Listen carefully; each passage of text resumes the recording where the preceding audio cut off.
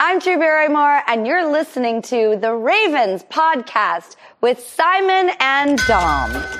Hello and welcome to The Ravens, a movie and TV show podcast. I'm Simon. And I'm Dom.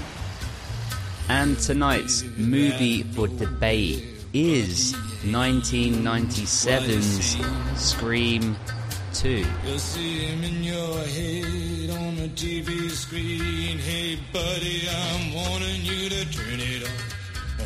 So hello and welcome to The Ravens, a movie and TV show podcast where it's always 10:30 at night, so it's time to grab the snacks from the sweet cupboard, move on upstairs and settle in, as tonight's movie for debate is 1997's Scream Part 2. Dom, we are here. How are you, my man? I'm very well, thank you. Excited to be doing our Halloween podcast with some very special and spooky guests. Yes, excellent. And the perfect segue to introduce our guests. Firstly, we're returning from her appearance in our first Scream podcast, everyone's favourite New Yorker. Sarah is back. Sarah, how's it going? Hey, it's going good. Getting ready for Halloween. Excellent. It is the day before Halloween, for context of people that are listening. We're also joined by fellow Raven, fellow legend, fellow Scream fanatic, Jay. Jay, what's up? Thank you for joining us. Hey, yo, what's up, guys? Glad to be here as always. Always a pleasure. How you guys doing? Yeah, very well, thank you. It's really good to see you. I haven't seen you for so long. Feels like ages. Yeah, it's been quite a while. I had to ask Simon what my episode coming up was because I couldn't remember for the life of me. I was like, maybe I got skipped. I don't know. No, never. I wouldn't allow that. The spreadsheet would not allow that to happen. You're on in a few weeks, I think, for One Tree Hill. Yes, sir. Good to see you both. Yeah, it's awesome to see both of you. To see you, Dom, of course, is always a pleasure, and it's great to be doing this this follow up, because Scream 1, our first Scream episode, I believe, outside of One Tree Hill, is our most downloaded episode. It might have something to do with the fact that it was introduced by Drew Barrymore, but it also, I think, maybe just has more to the fact that it was just premium content. Am I right, Dom? Absolutely. You know, who's not going to want to listen to Sarah? Well, me and you genuinely don't count, but... And we're only going to double or triple that now, is we're adding Jay into the mix. So we've just made a recipe for a pumpkin pie for Halloween. Sure, why not? Lovely. We'll go with it. I can't help but feel that there was Sarah mentioned, you know, getting prepared, getting ready for Halloween. And it feels like a majority of people that prepare for Halloween over here, preparation is turn your lights off and pretend you're not in. Hope that no one knocks on the door. Oh, please don't knock on the door and just leave me alone. Yes, I think Halloween is a much bigger celebration, let's say, in America, where here in the UK it's a day where a lot of antisocial behaviour happens and people terrorise each other. But we do love horror movies, and there's so much to say about Scream 2. I mean, there's even arguments of whether it is even a horror film or whether it lies more in like the slasher genre, but there is no arguments to be had with regards to the impact that the Scream franchise had in reinvigorating audiences to the horror slasher genre. And so we've spoken about the first Scream, but if we can start by going round and getting everyone's, I always stumble on this word, familiarity. Not bad, Dom? I think you nailed that one now. Yes. Almost 200 episodes. I'm learning a new word of the movie. So what we want to know is, you know, when you first encountered it, did you watch it in cinema and theaters in 97? Was this a DVD, a rental? Or wouldn't have been DVD, would it? Probably a VHS. how did you first encounter it? What were your memories? And did you remember who the killers were? So let's start with you, Dom. 1997, was that when you first watched it? What was your first interaction with Scream 2? Do you know what? I genuinely don't know. Useless. 1997, we would have been 10. So there's no way we're going to cinema to see that because it would have been an 18. So we wouldn't be, going and getting into that. So I can't help but feel that I watched all the Scream films at yours when there were 3 of them. So when there was a trilogy, I think we watched them all back to back. I'm pretty sure. So again, like with pretty much every film we've covered so far, my experience of this film is in your house watching it. And I just seem to remember I'm pretty sure we watched the trilogy when it was a trilogy back to it, like one after the other after the other. It was one of those nights that we did quite regularly where it was like, yes, let's just not sleep because that's always a good idea. Let's watch this, creepy, scary thriller film, and just not sleep anyway. So, let's put ourselves in a state of unrest anyway. But yeah, I think that's pretty much it. And it would have been video. And yeah, I've got to say that's pretty much my take on it. As soon as I started watching it, things started flashing back at me, and I was like, oh my God, I just couldn't believe the amount of famous faces that are in it that are not key parts in it. And I was like, oh my God, that we'll talk about them when we get to them. It was like, that person's in it, Jesus, oh my God, that person's in it. And they just sort of pop up, even from the get-go, literally right at the beginning, you're like, Jada Pinkett Smith's in it. What the hell? And then, yeah, the film carries on pretty much in that vein all the way through. And yeah, that's pretty much my experience. I hadn't quite remembered who the killer was going to be, but as soon as as soon as I saw, I don't want to say too much because I don't want to give too much away, but as soon as I saw basically Laurie Metcalf, I was like, okay, I got it now. I remember now. And I remember who the partner is and stuff. So, yeah. I got there in the end. Excellent. Good breakdown. Good memories. Jay, let's go to you. What was your first interaction with Scream 2? First memories? Scream 2, all right. So I was probably around 10, the same as you and Dom. So I'm aging myself there. That's cool. I can't tell you exactly, like, I'm trying to think, bro. I don't know. I know me and my friends, like I had a group of neighborhood friends, and every year there was just a handful of movies that we would watch like religiously around Halloween time. It became like just like a tradition that we did. And Scream happened to be one of them. And Scream 2 was around the same time, if I remember correctly. I don't think Scream 3 had just come out yet because I ended up seeing that in the theaters. But yeah, it was just something we did every year. I think it went along with like Halloween, Hocus Pocus, stuff like that. Just every year, just a handful of, movies we'd watch. And that's pretty much how I go back to it now. That's how it all started for me. And ever since then, growing up, I always thought Halloween was my favorite Halloween movie, but it actually turned out to be Scream because I watched Scream pretty religiously, if not all of them, at least the first 3 of them every year almost. So it's just something that's always stuck with me. I got my Ghostface shirt on. See, I'm ready to go. Nice.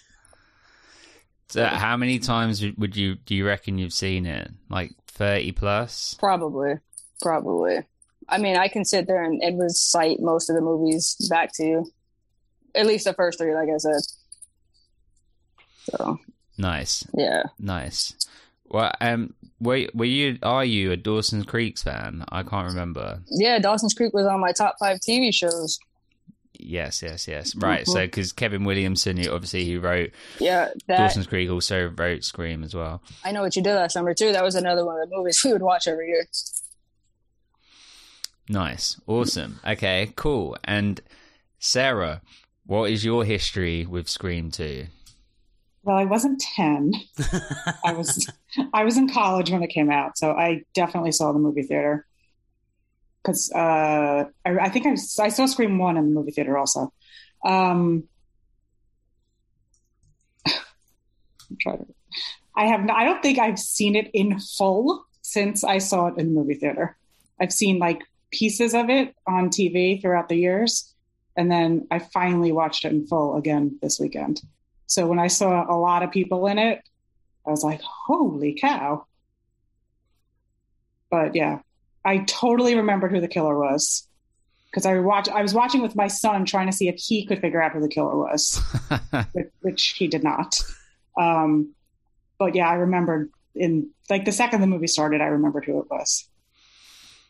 Okay, and have you seen Scream? Can you remember Scream 3 as well? I actually remember Scream 3 better than I remember Scream 2.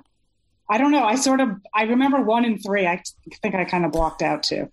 So when I was watching it, I was like, holy crap, she's in it, and she's in it, and he's in it. And I have a personal history with Jerry O'Connell, so I was like, oh, Jerry's in it. Forgot. Right, which we've got to when we get towards him. I've got a question. I watched the movie today.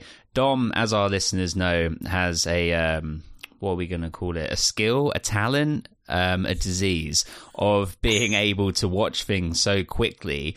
I messaged him to remind him, being like, you know, kind of like his nagging wife, being like, remember to watch Scream 2 for tonight. And he messaged me back like 2 hours later, it's like, watched it, and I'd only seen like 10 minutes at that point. Classic Dom. It's an illness, but it comes in handy sometimes. Yeah. Well, so I watched the film today, but I also separately, while doing things around the house and whatever, listened to the DVD commentary, the director's commentary by Wes Craven. It's by him, and I believe it's the editor of the movie and maybe like the costume designer. I might be getting that wrong, or a producer, but it's really good. I really recommend people listening to it. People that are listening to this are obviously fans of the podcast medium. You can find it on YouTube. It doesn't have the movie on it. It's just a soundtrack, but you can just play it while you're walking your dog or doing whatever, like it's a podcast, and it's really, really good. And Wes Craven's got a great way of just talking about, you know, how he put the scenes together and the different extras and loads of different little pieces that I will try not to just regurgitate here, because there's no point in doing that, but there are a couple little pieces that I can just sort of add to some of the trivia. But yeah, I really recommend it. Just type in Scream 2 Wes Craven commentary into YouTube and it will come up. To go into my history with it, so before, I believe I said this on the Scream episode for the first Scream, before I'd ever seen Scream 2, I had the entire movie described to me, scene by scene, the whole thing explained, who the killers were, some of like the like iconic lines in it, you know, like things like, spoilers, but please, if you're listening to this, I really hope you've seen the film, but things like Billy's mother and all of these kind of like iconic lines, I knew them all. Like, so this guy that I went to school with was so excited about the Scream movies, and like you were saying, Jay, he also loved things like I Know What You Did Last Summer and Urban Legend and all of those kind of teen 90s horror movies. And yeah, he told me the whole thing, but I didn't care. I was so into it because I've always been a bit of a late bloomer and a little bit kind of immature for my age, and so I wasn't really ready for those kind of movies. I was probably still watching, you know, like Mrs. Doubtfire and things like that at this point, and it would have probably been, so I think it was when I was in secondary school, so it's probably like maybe 12, 13 maybe when we were getting to watching this. And so yeah, I remember watching it with him at his house. I think I watched maybe even the first 3 with him, and then it became my thing. It was like he'd sort of passed it to me, and now these were like my things. And I remember showing them to 2 people, and it now being something that I was sharing with them. One of them was Dom, and I remember us watching them together, and I remember that exact evening of us watching them all 3 in a row. And I even remember very specifically that we were eating Walker's potato chips, which are, you call them Lay's, we call them Walker's, and then we had like the paprika flavor, and they were like crinkle cut and big, and we were enjoying the fact that they were really big, and we were dipping them in some sort of, you know, dip. And I remember, Dom, you were very excited about the fact of, oh, that was right, that was it. Right, we had plain Doritos, lightly salted, that were for dipping, and then we had these paprika flavored crisp potato chips. And I was not dipping them, because you don't dip something that already has flavor on it. You take the salted unflavored to create flavor. And I was doing this, and you said, let's go against the grain. Put the flavored into the dip, and I was like, you're fucking nuts. But I wouldn't have said it like that. I was like 12. I was like, gee golly whiz. And we did it, and it was amazing. And I particularly remember from this movie, we were like really into it when the car crashes and like the pole goes through the dude's head, and then, you know, they're stuck in the car. Obviously we'll get to all of that, but I remember we were like, you know, oh my God, like so suspenseful and so into it. So they're great memories. And then the other person that I shared this with was my dad. And my dad used to always do the ironing on a Sunday, still does, I'm sure. And he would always watch films while doing the ironing, and I would sit there, not helping him, but just watching the films. And we watched the Scream movies together as well, so good times. And then Scream 4, I watched in the cinema with Bethany quite early on. And then Scream 5 is the most recent one, which we watched in lockdown, I think, or whenever that came out. But hopefully we can get to all of them, one a year, every Halloween. This is a commitment that you're all making here. Are we going to finish all the Scream films before we finish One Tree Hill? Could happen. Feels like it sometimes. But they're good memories with Scream, and so I'm excited to talk about them. It's amazing detail that you remember all that. I now you say these things, they sort of like flash back. You know, maybe I'd buried these memories deep, but yeah, they do sort of ring true, which is good. It's just amazing detail that you remember there. Thank you. I think it's also because these were some of the first, like, quote-unquote naughty films that we were watching. And I mean naughty, that makes it sound like we're talking about porn. I don't mean that. That's different stories. But I mean different girly screams when we were seeing those. Of us screaming, Jesus Christ. God. Edit, find the timestamp.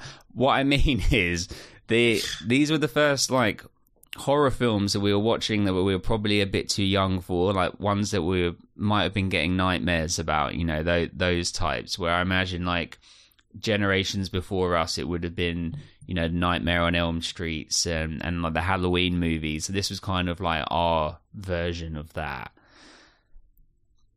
I have to say, to be honest, things like this still freak me out. You know, have you heard of The Watcher, seen The Watcher, started watching The Watcher?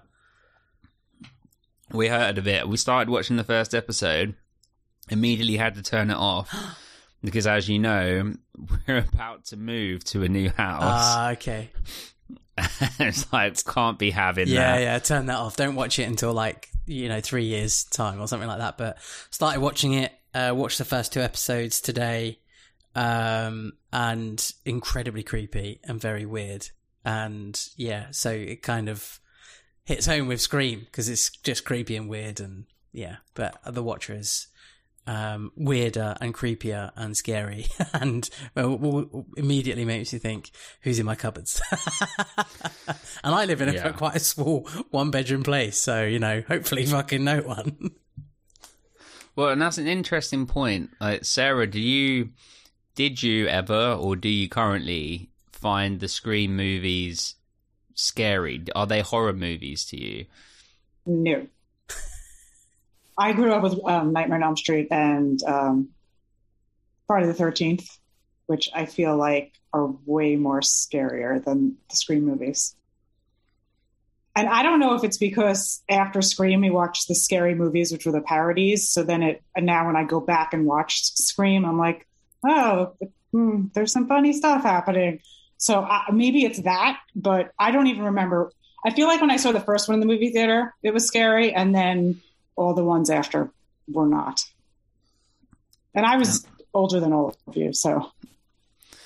Well, and I guess it's like it's so meta, and we'll talk about all of that. It's that one of the first real examples of characters in a horror movie that are aware of the horror movie tropes and are talking about the horror movie tropes.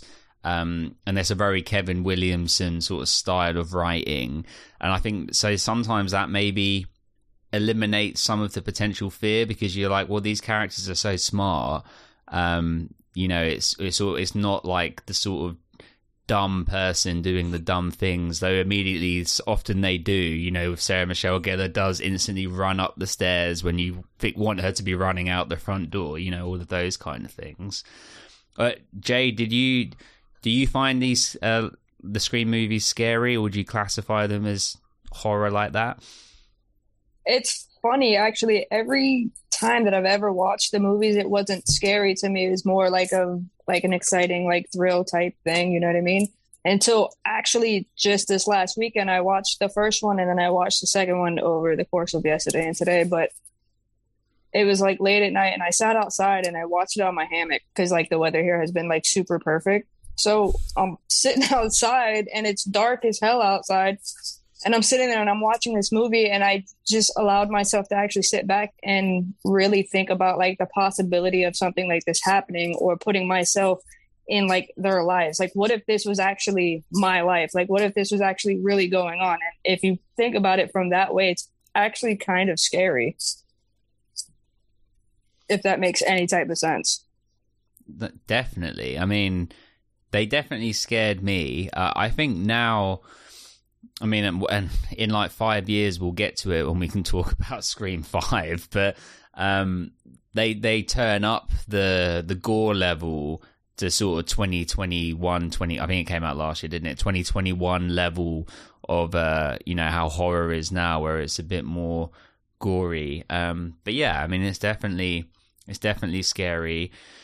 I also remember when these movies came out, the amount of prank calls and things that I definitely thought I was hilarious doing when I was probably 13 or 14. I think I said on last episode I had the voice changer thing that would give you the Scream voice that would not give you the Scream voice at all. It just sound like you're just muffled or like a dying robot or something. But let's I think the easiest way to break this movie down would almost be go from kill to kill, and we'll probably end up filling in the gaps in the middle, in between them. The opening of the film is really clever when you think about it. And Wes Craven was saying in his commentary that a big part of the premise of this movie was to make it a commentary on violence in movies and the audience's perception of that being an excuse for violent behavior in the real world. And that was kind of the narrative that was going on with him at the time, where Wes Craven was getting a lot of pushback for his movies, being overly violent, etc., etc. So I think it's a really interesting point that we've got characters in the movie going to see a movie about the first movie. Stab. But wait, before we do that, I forgot. When we do these movie episodes, we always talk about budget and we talk about the gross at the box office. So, Dom, you can go first, my friend. What is your guess at the budget of Scream 2? Ooh, so mid to late 90s. Quite a big cast, I seem to remember. Well, I watched it yesterday, but also, how well were they known at the time? I'm going to go for around 30 million as the budget. Okay. I'll go for 30 million, about there. Jay, what's your guess? I'm going to go with around 33. Ooh, going a little higher. Sarah, you're in the industry, okay? We will be judging you if you get this wrong. We expect you to know. What's I your don't do guess? movies. I do TV shows. I think it was higher because I think Scream 1 did well. And also, but the celebrities who were in it weren't really celebrities yet, except for maybe Courtney Cox. I'm going to say closer to 50. $50 million. The closest person is, and as much as I hate to say it, Dom. It was actually 24 million. Ooh. So quite modest. Modest, really. Well, and this was released just under a year after the first Scream, which is crazy. They started shooting Scream 2 6 months after the release of the first Scream. And then to have it released within a year is pretty much like unprecedented. Right, Sarah? That's like not normal to get a sequel out that quickly. I feel like they did so well with the first one. I don't know if the second one planned while they were doing the first one. There was a 5-page treatment for Scream 2, and actually the bit that had been written was this opening scene about there being a movie about what happened in the first movie. That was like the spec script. But this Scream 2 was one of the first Hollywood movies that suffered with the script leaking onto the internet. How crazy is this? 1997, and Kevin Williamson wrote the first 30 pages of the script, sent it over to Wes Craven in the studio, and that night it was on the internet. So there was like a leak in like the studio or whatever, and so because of that, when they were writing the script, it really slowed it down because it had to be so sort of like cryptic, and the pages kept getting out, or like from production, like to the internet. It kept leaking repeatedly, so they had to start basically writing it while they were shooting it at the same time. So there are some little like plot holes within the script where Wes Craven was basically saying, but what could I do? I was like writing it as we were doing it. So like an example of that is at the beginning, they're piecing the names together. Like the Jada Pinkett Smith's name is like Maureen from Maureen Prescott, and someone else's name was Stevens from this, that, and the other. And then it goes nowhere. Like it just gets lost in the first act, and it never picks up. And that was because it was written in the original part of the script, and then it didn't really, they just kind of lost it over different drafts. So yeah, it's so bizarre. It's crazy that happened. You might just like in that day and age as well, just take the bloody plug out your computer. It's dial up, wasn't it? It's not as if it's Wi-Fi. Just pull the plug out, you won't have any problems. Crazy. But that's on one end. That's how much it took to make it. But how much did it gross worldwide? Let's go the other way around this time. Sarah, what do you reckon Scream 2 grossed? I don't know. I did so bad on the first one. You didn't do that bad. Let's say 100. It quadrupled what it cost. Okay, 100 million. So that would be good. That'd be good profit. Jay, what do you reckon? I'm gonna 56 million is popping in my head, but I feel like that's not right. But that's the only number I can come up with right now. 56. Okay, yeah. that would still more than double the budget, so that'd be a success. Dom, I'm gonna put their numbers together. I'm gonna say 156 million. Well, then technically Sarah is closest on this one. It was 100. Oh no, damn it to hell. I read the numbers wrong. Damn it, Dom's closest. 172 million. I looked at the 24 again and was like, oh, it's 124. 172 million. So that's huge. 24 million budget, 172 million. No wonder they went for another one. And another one, and another one. Crazy money-making franchise. And over 100 million of that was gross in the first weekend. Bloody hell. In that day and age as well, it just seems like crazy, doesn't it? It just seems nuts. I mean, I don't know this for sure, but I would imagine they blatantly had it coming out around Halloween as well. Can you imagine? It comes out Halloween weekend, everyone goes to see it. That would make sense, wouldn't it? Yeah, definitely. And just another one. I just want to throw this in. This is a bit of trivia, just so I don't forget. But did you know?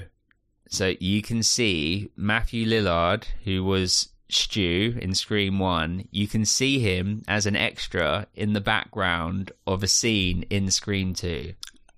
Did not know that. Where?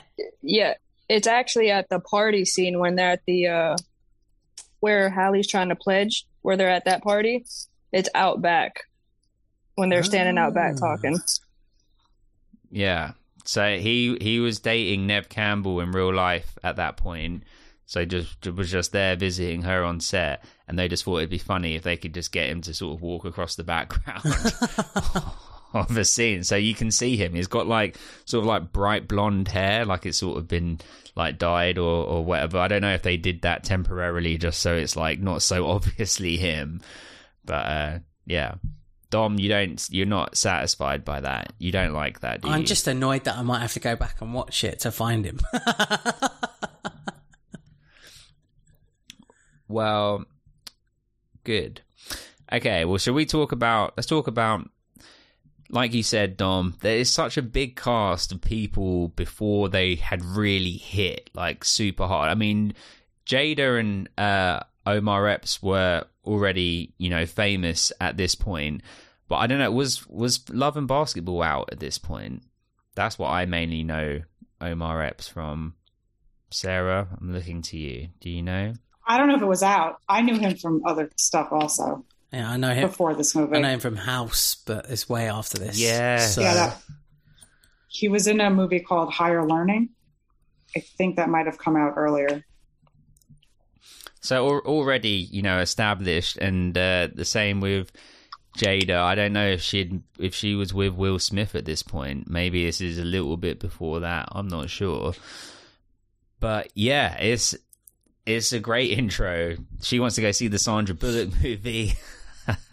The person that takes, I think it's like a popcorn girl or someone in the like confectionery bit, is an extra that got to say one line, and she was a contest winner. Oh, wow. Yeah, she was a contest winner. The usher standing out front was Neve Campbell's stunt double. Nice. Good fact. It's again, we've got the characters commenting on what they're doing, what they're seeing, and the ridiculousness of it, and then finding themselves in that situation. Jada had said to Wes Craven that she wants her death to be the most brutal death that it could possibly be, and for Christmas that year, after the movie had wrapped, she bought him a set of steak knives for Christmas. Like, if anything, I reckon I'd have killed her before we got in the cinema, to be fair. She's so annoying. Just like, moaning. Shut up. She's so much annoying. moaning. Yeah.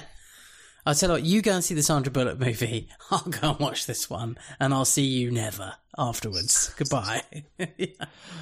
Well, Dom, I have to ask you this, right? As the British man that you are, this is a cinema experience like we would never have experienced, right? Like, as in the absolute pandemonium of the audience and chaos. The shushing would have been unreal, wouldn't it? The shushing, the glares, everything. There would have been walkouts, all sorts. It just wouldn't happen. Would not happen over here. No chance. But Sarah, is that an atmosphere that you could actually imagine in the like mid to late 90s on an opening night? Never, no. I mean, I never went to a movie like that. But I mean, I know for Rocky Horror, everyone gets dressed up and acts out the movie. So I guess, Ghostface was a good character to dress as. Definitely. I mean, people dress up for Star Wars movies, but they're not like having sword fights in the audience. Yeah. They're not chasing each other around like halfway through Right. through the film. What, Jay, have you ever experienced anything like that? Like an audience participation like that? I've been to the Rocky Horror Picture Show, but that's about it. As far as like any other movie going, I've never experienced anything like that. I don't think I'd be able to sit down and watch a movie like that. I have to say, when F and I were in New Orleans and we went and watched it when it came out, which was, when was that? It was 2017, right? And I think it was around Halloween, and we went to, it was like one of those fancy cinemas where you can like press a button and they bring you like food to your, like cooked food and champagne and cocktails and stuff to like your seat. And the atmosphere in there was crazy. Like, it was opening night as well. So I remember it was all sold out, the first screenings. We had to go somewhere else, and we went to like a bar to wait for the next screening. And it was like jumping, like the whole audience were like, but it was like good audience participation. It wasn't crazy or chaotic like that, but it was good. Like, people were all laughing, they were all scared, all reacting. And we actually said it was like probably the most fun cinema experience that we'd ever had. And we put it down to Americans just really being into it and enjoying it, and us enjoying that enthusiasm. But I think this goes into a different realm where, like you said, Dom, I think, yeah, it'd be too much. It would be too much. But Dom, did you know there was a guest director that directed the stab scenes? Any guesses to who it was? Oh, They had to go uncredited for legal reasons. no idea. Anyone? Jay, do you know? I bet you know. I can't remember his name off the top of my head, but I do know that he directed them, and then due to legal reasons, Craven had to go back and redirect them. But I can't remember his name. No. Sarah, no. It was Robert Rodriguez. I don't even know who that is. Nothing. He's like famous horror movie director, right? Oh, okay. But yeah, and obviously we get Heather Graham in there. Later we have like Tori Spelling. Wait, so the Heather Graham thing, which I thought was funny. I forgot that she played Drew's part in Stab, and Drew said that she tried out for Roller Girl for Boogie Nights. So I thought it was funny that Heather Graham was playing her in Stab. And well, that is funny, and it's great. The way she plays it is she's playing like bad acting on purpose, right, to try and sort of add in to sort of the tropiness of it. Okay, Dom, scenario for you, right? You need the toilet. Oh, okay. What were you drinking? Pepsi Max. We'll go for Pepsi Max, yeah. You asked for it without ice because you hate it when they put all the ice in, so they don't put as much drink in. So you were trying to. It was a life hack so that you'd get more. You even saw in the cup they only filled it to 2/3, and you're like, "Excuse me, sir, I need the rest of my drink." You were that guy. He glared at you while he filled it back up, but you were like, "Fuck it, I paid for it. I'm living my life." Absolutely. You were drinking a lot of it because your girlfriend Jada really, really winding you up tonight. A lot of whining, a lot of moaning about Sandra Bullock. So you're drinking, you have a lot of sips. You need to go to the bathroom, the restroom. You go.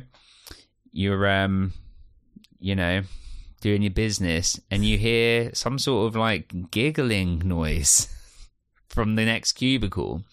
Now, remembering the sanitary and hygiene of bathrooms that are used by the public, do you, option A, just leave and ignore because creepy, or option B, put your ear up to the wall of the cubicle and giggle along because you're amused by it? Your choice. What do you do? I mean, B is so tempting, isn't it? You get the opportunity to have a little laugh. They sound like they're having fun. You could be having fun. I mean, any experience away from Jada is a good experience, even if it results in you getting stabbed in the ear. Sorry, not in the ear, through the ear as well. Just like, take a dagger to the brain, and I'm good.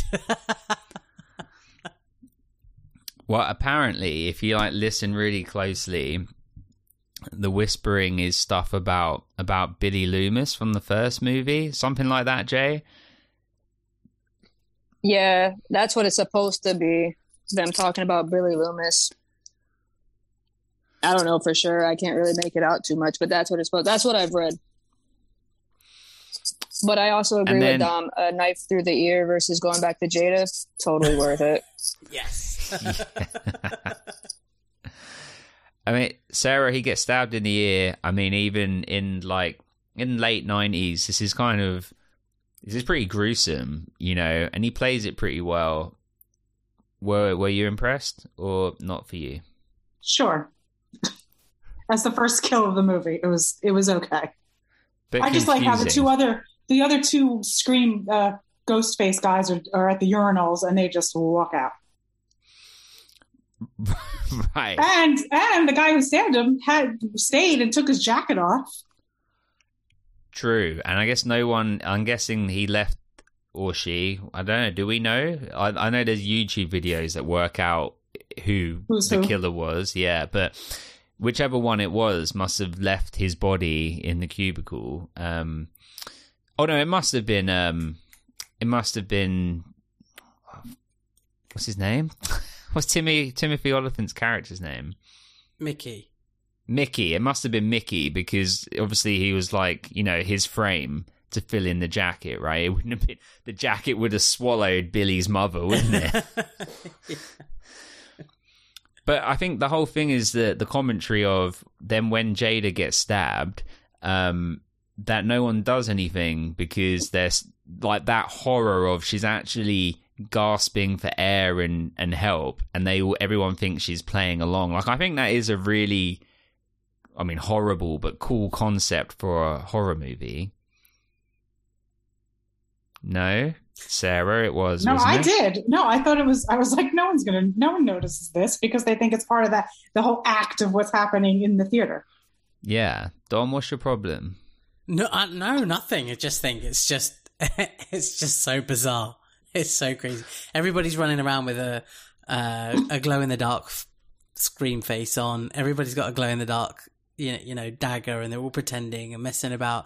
And then all of a sudden, she's there in the middle with this real knife, like hanging out of her, and she just crawls up to the front and just screams and bellows out, and that's it. It just seemed a bit like bizarre and unusual. But I guess if you're gonna get away with it anywhere, like in a mass sort of public arena, that's the place to do it. Yeah, and I mean the scream she actually lets out is like spine tingling. Like, it is a great performance. Like, Jay, what did you think of Jada's performance? Oh yeah, dude, you can't help but to feel that scream. Like, I don't really care for Jada any which way, but she did a phenomenal job with that.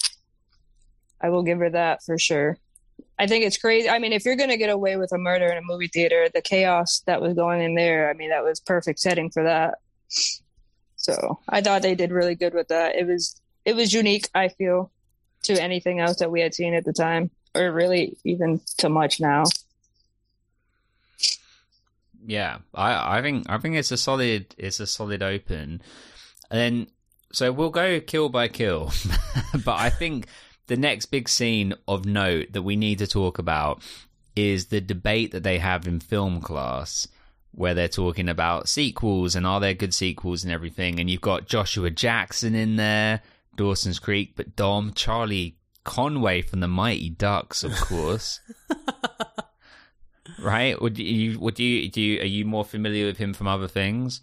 No, I think the Mighty Ducks, exactly like you said. I just think, flicking back to the conversation now, it's only really now that I realised, you know, after you saying that there were plot holes and the writing was being done at the same time and so on and so forth, that the conversation about sequels, there are mentions of films that are sequels that are trilogies. So someone eventually, I think it's Mickey, eventually says Empire Strikes Back, best sequel ever, continues the story, or you get resolutions to the first, you know, Star Wars film, etc., etc.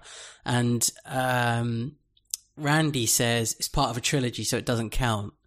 but all of the sequels they mentioned were part of trilogies. So they mentioned The Godfather Part 2, part of a trilogy. They mentioned what was the other one? Terminator. Well, okay, Terminator was just 2 at the time, but they mentioned Aliens, part of a trilogy at the time. You know, so there's all these elements that didn't quite fit with what they were already saying, but there was some fantastic point. I mean, like, to sit in a classroom and just talk about films in that manner and sequels and what's good about it, what's shit about it, what, you know, you would do different, and how they were taught, they built that into, you know, what had happened, you know, with was it Willsborough? Not Willsborough. The Willsborough murders. Now this is wait, was it Woodsboro? Woodsboro is the kind of first film. This is the sequel, and it was the sequel, and there's that like meta element as well. But I just like the fact that they were comparing, like their so-called real life to sequels and how good they are, etc. And it's just really good. There's obviously the rules of the films, and you know, that continues, like Jamie Kennedy's character continues that, you know, throughout his time at least. Anyway, which is good. I enjoy those bits. I hate to be that guy, and almost like as if we're going to continue the debate that is there in the classroom, like we're having it now. But maybe is the point that Star Wars was always intended to be a trilogy, and like the Terminator and Aliens and things were maybe one of one as they were going, but Star Wars, it was all what George Lucas always wanted it to be, 3 movies. It's a good point. It's a very good point. He makes This is now when you're supposed to do the impressions, and that Jay says something, Sarah says something. It's a whole thing. But that classroom scene, I remember watching it when I was younger and was like, this is what I want to do with my life. I took media, right, as a BTEC, which for our international listeners, a BTEC was like, I don't know, how do you describe the difference between a BTEC and A-levels? Major and minor? Your major and your minor? No, this was like for because we finished secondary school at 16. It's like that middle ground between leaving high school and starting college. Yeah. It's like whatever you can do in the middle, and it's there. I think A-levels were like for people that were a bit more book smart. I might just be getting this wrong. And B-Techs were for people that like, you didn't do exams, you did coursework. So maybe for people that are a bit more like, hands-on. I don't know, practical, creative, as we'll call it. It was me. I was the B-Tech guy. Dom, you were A-levels, weren't you? I did A-levels, yeah. Yes. You flashy prick. Didn't say I did well in my A-levels. What did you study? Law? Business? English? I did drama, English literature, Spanish and history. That's, wow. You fucking prick. What'd you get? I got you better have done good in Spanish. I got a B for Spanish. So doing Spanish at A-level was like doing English literature, but in Spanish. Oh, wow. Yeah. So you have to like analyze a book in another language, essentially. So it's more than just like speaking and learning the language. It's like proper literature of it and all of that stuff. Yeah. A B is really good. So a B for that, and I got a B in drama and a C in the other 2, English and history. Well, that's really good results. Not too bad. Good results. Not too bad. Well, I dropped out of media after 3 months, and it started the period of the chapter of my life that we lovingly refer to now as when Simon went off of the rails. But this was not what was happening in my media classes. I wish it was, because these are like the debates. This is the other thing about the Scream movies. And it's great to watch them now, and it's great we know the knowledge and whatever. But I mean, like, Neve Campbell in this movie, I don't know how old she actually was, but she could be like 30 years old, you know, like it's Jamie Kennedy, all of them, they don't look like they're 18 years old, you know, at all. I mean, they also don't even dress them like that, you know. And I don't know if it's just me that was always wearing hoodies and joggers and stuff at that age, but, you know, wearing clothes that like my mum would wear, you know, I don't. Shout out to my mum, I guess. I mean, Sarah, is this, am I wrong here, or is this what American 18-year-olds dress like? Like they're going to trial or something? It depends on where they were going to school too. Okay. And if they were living there, and if they were what they were part of doing there, if they had jobs after that they had to go to. I didn't question what they were wearing. But did you question them looking 18? Mm-hmm. I guess it was, you were just suspending reality. Like you just were like, oh yeah, if they just graduated high school, we assume. But also college here, you can be 18 and you can be 50. Like it's such a mixture of ages. You were only thinking they were 18 because we just came off the first movie. Right. Okay. What do you think, Jay? Do you think, do you believe them as 18, or you just think it's like a 90s thing, you know, like how Chad Michael Murray and all of them are older in real life in One Tree Hill? Yeah, I don't think I really put too much thought into how old they looked. I just, like Sarah said, kind of just went along with the movie. Like, you know, like she said, I mean, over here at college, you can be any age. And I don't really remember if they were like specific on how many years this was after the first one. Was it just a year after? Yeah. Okay. Yeah. So I don't know. I never really paid too much mind to it, or the dressing. Like she said, I mean, it depends on where you go to school. I mean, like at my schools, you know, kids have their days where they come in joggers and hoodies, and the other days they dress fairly normal-ish. So. And I'm totally with it. Like, I love it. It's just like I mean, I guess we do have those types of conversations now. I mean, the conversation they're having in the classroom, you could just record that and that's like a great podcast episode to me anyway. So I guess we try and emulate that classroom setting every single week. We're trying to emulate it right now. So I love it. And like you said, Dom, I mean, the Jamie Kennedy's character is so beloved by the fans of this franchise, and there was such outroar with his fate in this when we'll talk about that when we get to it. Okay, so the next kill, if I am not mistaken, is Sarah Michelle Gellar. Is that right? I'm pretty sure that's right. I think so. Mm-hmm. So, Sarah, were you a Buffy fan? Oh, I should have gone to you, Dom. I know that you are. Sarah, are you? I was not. Jay?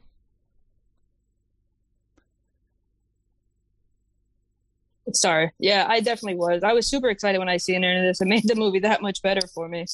I'm still waiting for Dom's Buffy podcast. What's going on with that?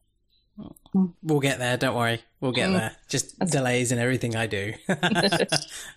Yeah. Well, Dom, did you watch Buffy back in the day, or I know this is something that you're revisiting with your girlfriend, but were you familiar with it when we would have watched Scream 2 for the first time? Well, funny enough, Buffy came out in the same year, so 97. So I probably would have watched it a bit later. So like, let's say the year after, 98, 99, around there. So definitely watched it as it was, you know, being produced and coming out on like a regular schedule. But there's like a little nod to Buffy, I think. There's a couple of little nods to other, you know, projects that people are linked to. So Buffy gets a little nod because one of the films that she flicks to is Nosferatu, which is, you know, Nosferatu the vampire. So I thought that was a nod to her being Buffy the Vampire Slayer and then running around the house and so on and so forth. And then there's like another one later on where David Schwimmer's mentioned. It's like a nod to Friends. And I think there's probably more. They're the two main ones that I picked up on. When she was in the house on the phone, she actually mentioned Party of Five. Well, she didn't say Party of Five, but she mentioned the characters from Party of Five. There you go.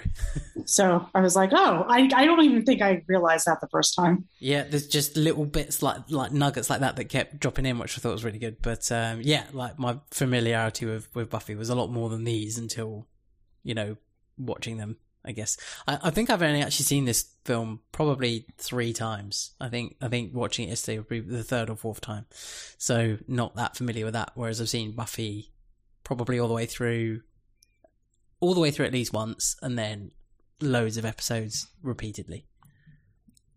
Nice. Well, we look forward to the Buffy podcast. I mean, we put the Buffy logo in the new podcast artwork, so it is slated for release at some point. Are you going to do one episode? How many episodes are in a season?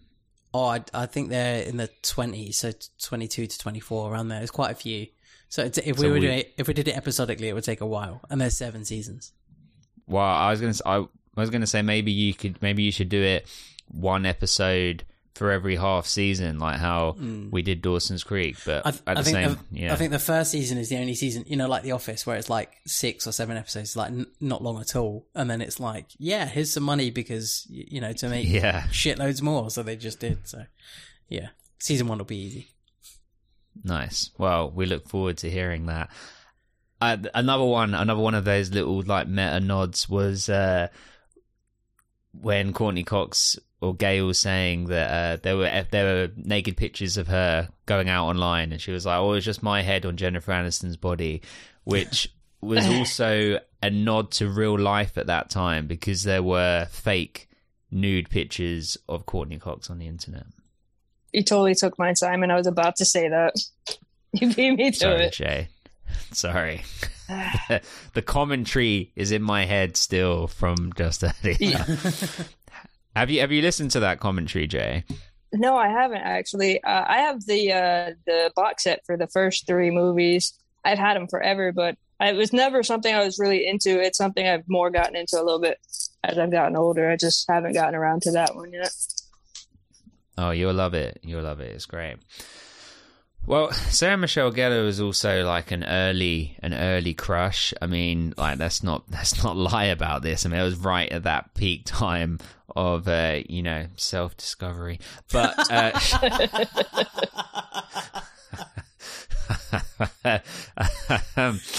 and the movie Cruel Intentions. Oh yeah. Painted her in a different light, in that kind of like, because she was always kind of this sweet vampire slayer, and this was painting her into like the evil stepsister and whatever else, which we also like Sarah, have you seen Cruel Intentions? Of course I have. Oh, okay. You say that another movie I saw in the movie theater. Because all these movies came out when I was like high school, college. Okay, so what I'm hearing you say is we should do Cruel Intentions for Valentine's Day. Why not? Sure. It's not really a rom-com, but okay. Was Joshua Jackson in that too? Yeah, right? Or am I making that up? What? No, he might. I haven't seen it in years. That he might be. That sounds. He is, isn't it? Yeah, he is, right? He's like on a rowing team or something, isn't he? I think so. I know he's in it. I just couldn't remember. Yeah. It's not like a huge part, if I remember correctly, but he's in it, I believe. Yeah. Is it Selma Blair? Yes. Mm-hmm. Yeah. Okay. And Reese Witherspoon? Are you about to take it?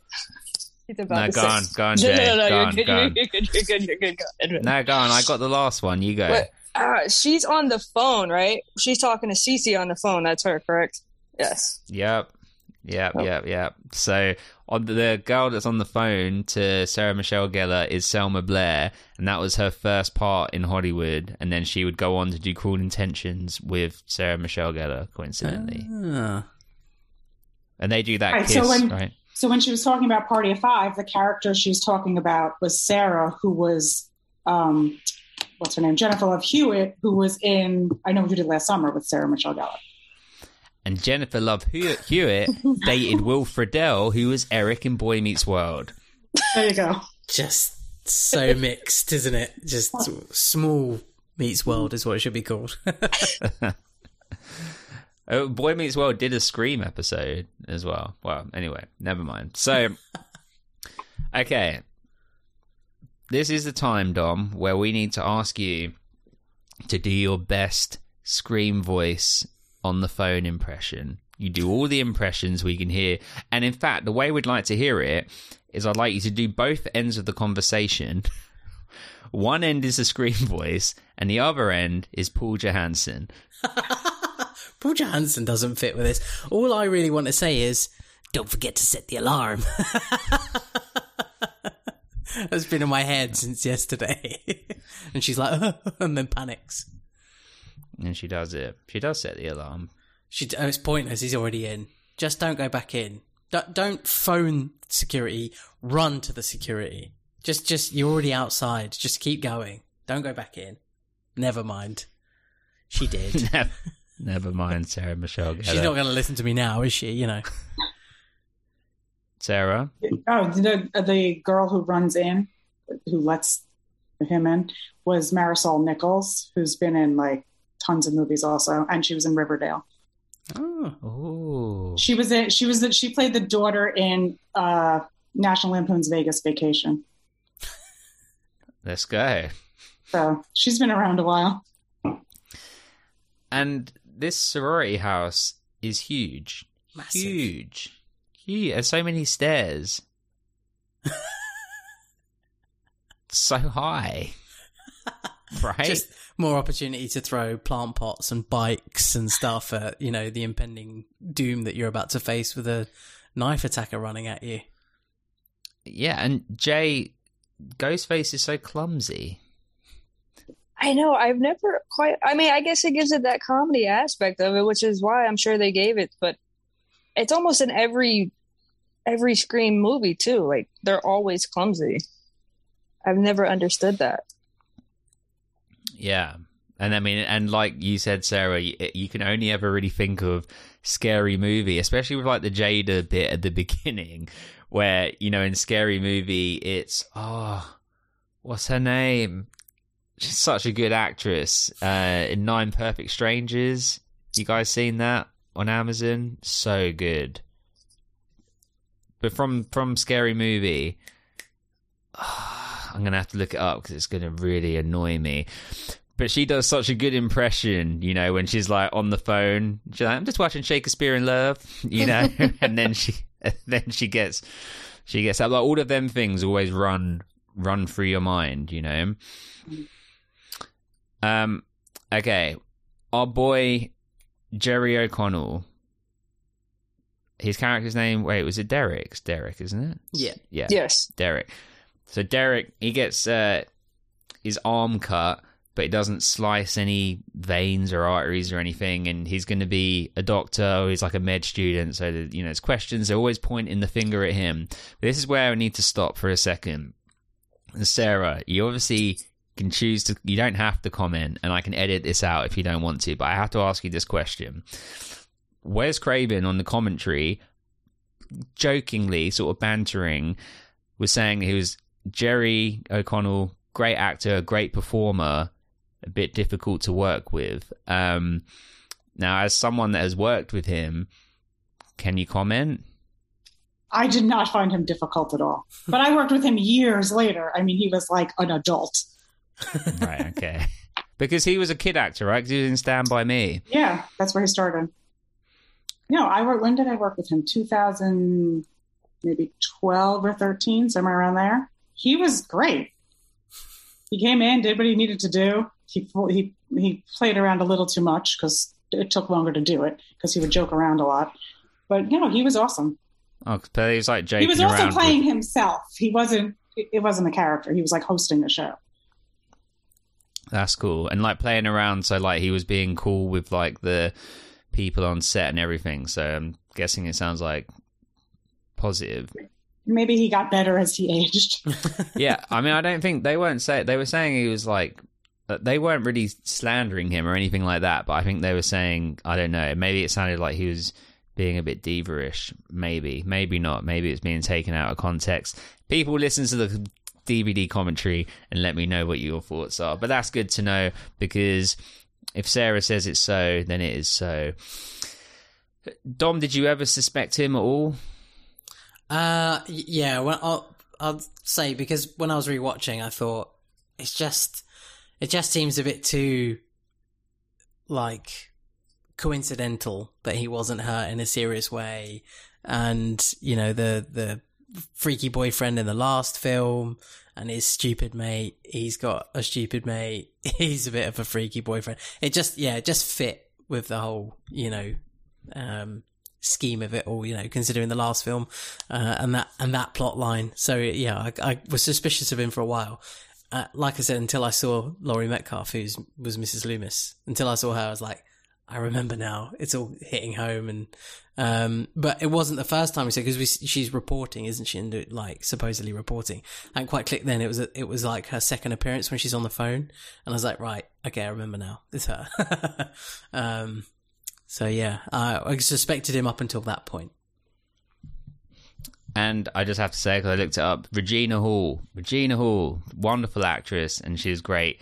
In that Scary Movie scene, it's almost like she's too funny that it kind of can withdraw from the actual movie sometimes. Laurie Metcalf, I don't know her from anything but this. So she's super famous from other things, right? She was in Roseanne. She's from Roseanne, yeah. Yep.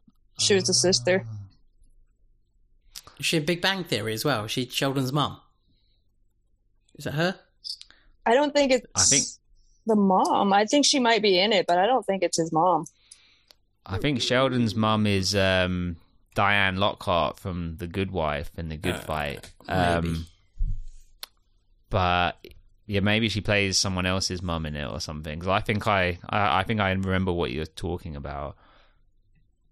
Maybe does she play Thingy's mum? The guy, isn't he from Roseanne? Yeah.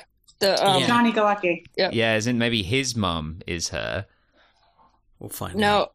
No, I don't think it is either. I actually just seen an episode of Big Bang Theory like last week for the first time in years, and it was the episode where his mom showed up, and it wasn't her.